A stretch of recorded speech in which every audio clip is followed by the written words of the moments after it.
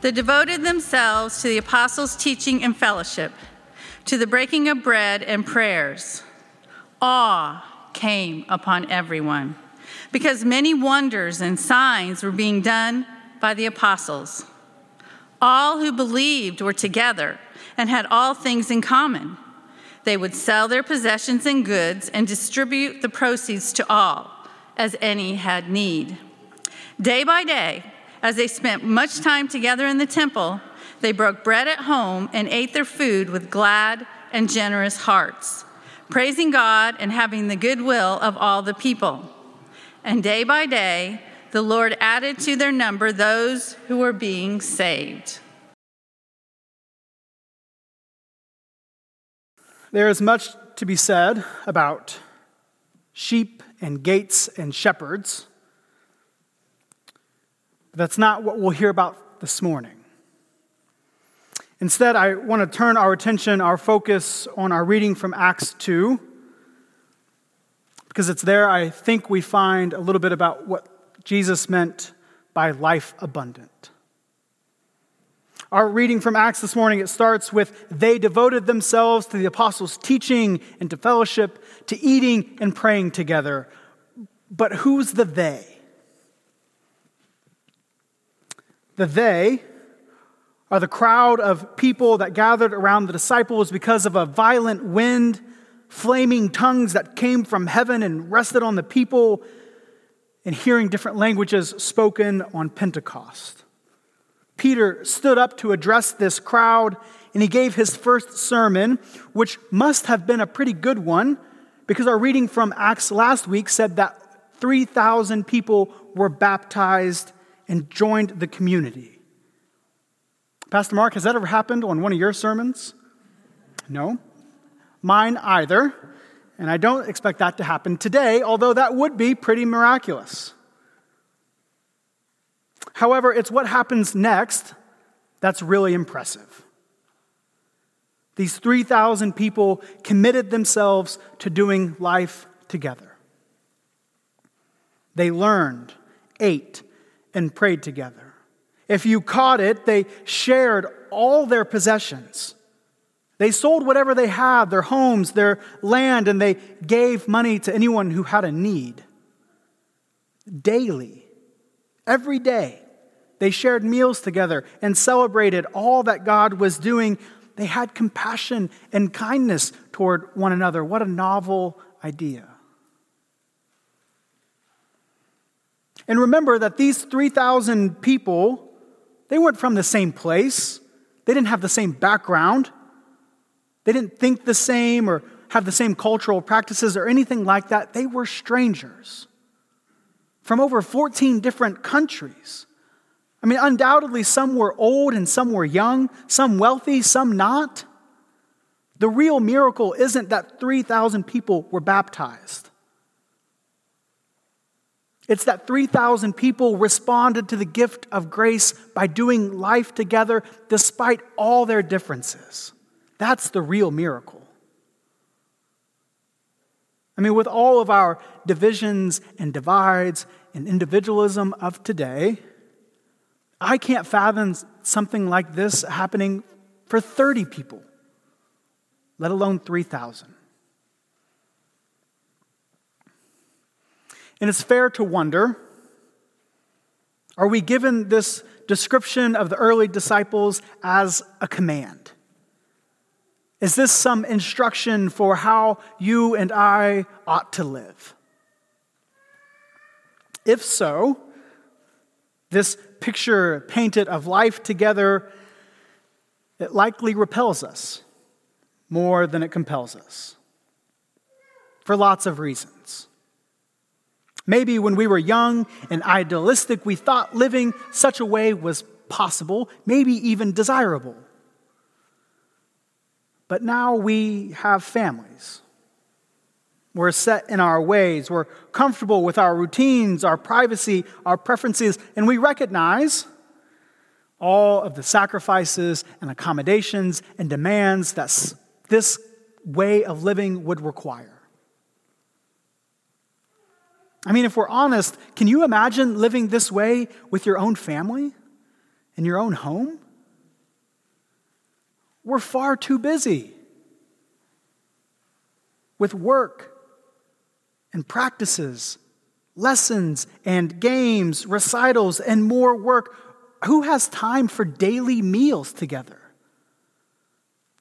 Let alone prayers and teaching and fellowship. Moreover, I think another problem we run into is we don't trust people enough to live like this. Just a couple of weeks ago, Tom Orr in the Wired Word class discussed a poll from the Wall Street Journal, and it found that communal values such as religion and community involvement or having children, all of these values have significantly declined over the last 20 years. Reflecting on this poll, David Brooks of the New York Times wrote, "My fear is we've entered a distrust doom loop," is what he called it. People are so untrusting of their institutions and their neighbors that they're unwilling to reach out, to actively renew their communities, and so the dysfunction will continue and the distrust will increase, and so on and so on.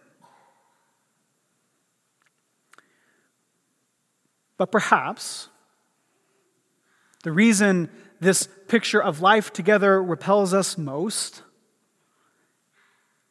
is because we feel convicted by it. Or at least I do. Deep down, I know I should live more like this. That I should share more meals. That I should open my home, give more money to meet the needs of my neighbors, to share what's mine with an open hand, to have goodwill toward all people. Maybe I'm not the only one who feels that way. However, and perhaps the good news of this passage is that I don't believe these verses are rules or specific instructions that we have to follow. It's not that if we live this way, Jesus will love us. If you notice in that reading, all of these people, all of those 3,000, they were baptized first. And then they lived that way. They received grace first, and then because of what they experienced, they committed to doing life together so that others could experience the same thing. This picture shows us what life through the power of the Spirit could be like. It represents the best of what God's people are capable of.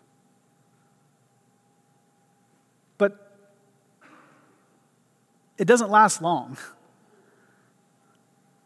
This early community, they defraud one another. They hold back their resources. They treat each other unfairly. And after Acts 5, just 3 chapters after the one we heard from today, the church is never described with such rosy language again. These verses, it's an idealized picture, but it's not meant to be a discouragement, but rather an inspiration. This is what life could look like. A life full of welcome and hospitality, of justice and service and community. Some intentional communities, they take these verses very seriously and they try to follow them to the letter. Places like the Bruderhof communities or Houses of Hospitality by the Catholic Worker Movement. They do this very thing. And while not the same, but very similar, at our best, we experience some of that life together here.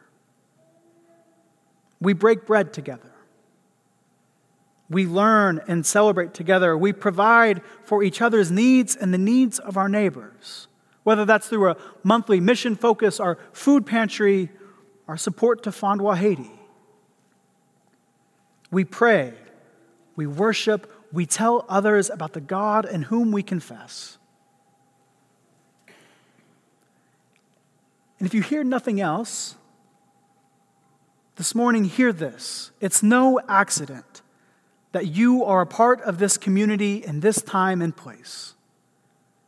In fact, I'd go so far as to say that you didn't choose to be here. You didn't choose to be a part of this church. But you'll say, Kogan, I tried all these other churches. I went to all these other places while I was looking for a place to be. And I intentionally chose Cross of Grace for X, Y, or Z reason. To which I would respond, that was the work of the Holy Spirit that led you here. It's the work of the Holy Spirit that led you to this place, that made you say, I want to be a part of the body of Christ here. This is where I heard and still hear the good news of the gospel that I am forgiven and loved and that grace is mine, no matter who I am, who I love, or what I've done.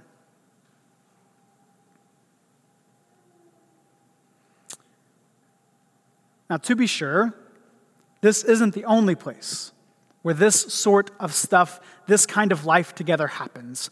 It happens in other places too. And life together here isn't always ideal. Like those early followers, we mess up. We make mistakes. We don't always agree. But like Dietrich Bonhoeffer says in his book, Life Together, even when sin and misunderstanding burden our life together, is not the sinning sibling still a sibling? Will not their sin or mine be a constant occasion for me to give thanks that both of us live in the forgiving love of God? Thus, the moment that I'm disappointed with my brother or sister or sibling, it becomes incomparably beneficial because it teaches me that neither of us can live by our own word or deed, but we are bound together in the forgiveness of Jesus Christ. To me, what's so powerful about the life together for these early disciples is that they desired above all else to give of themselves so that others would be drawn in and experience the same grace they did. And what else does the love of Jesus feel like than a good meal with even better company? A celebration full of joy and festivity, or having your needs met or your debt paid by someone else's sacrifice. And that's our call as a community, as a church. It's to live in such a way, to do life together, that it draws others in, that they experience the grace that we have. No strings attached. And so as we approach Commitment Sunday, more than any dollar amount you commit to, or any role you volunteer for, or any talent you share, commit to doing life together. As one writer puts it, God does not need your possessions and has never been impressed with your donation. God desires people. And God draws us into that wanting.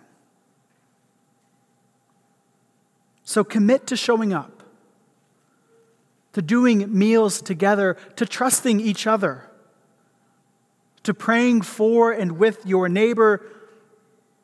Commit to providing for their needs.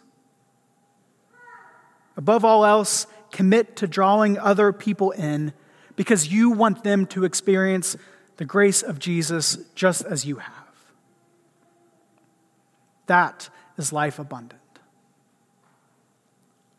Amen.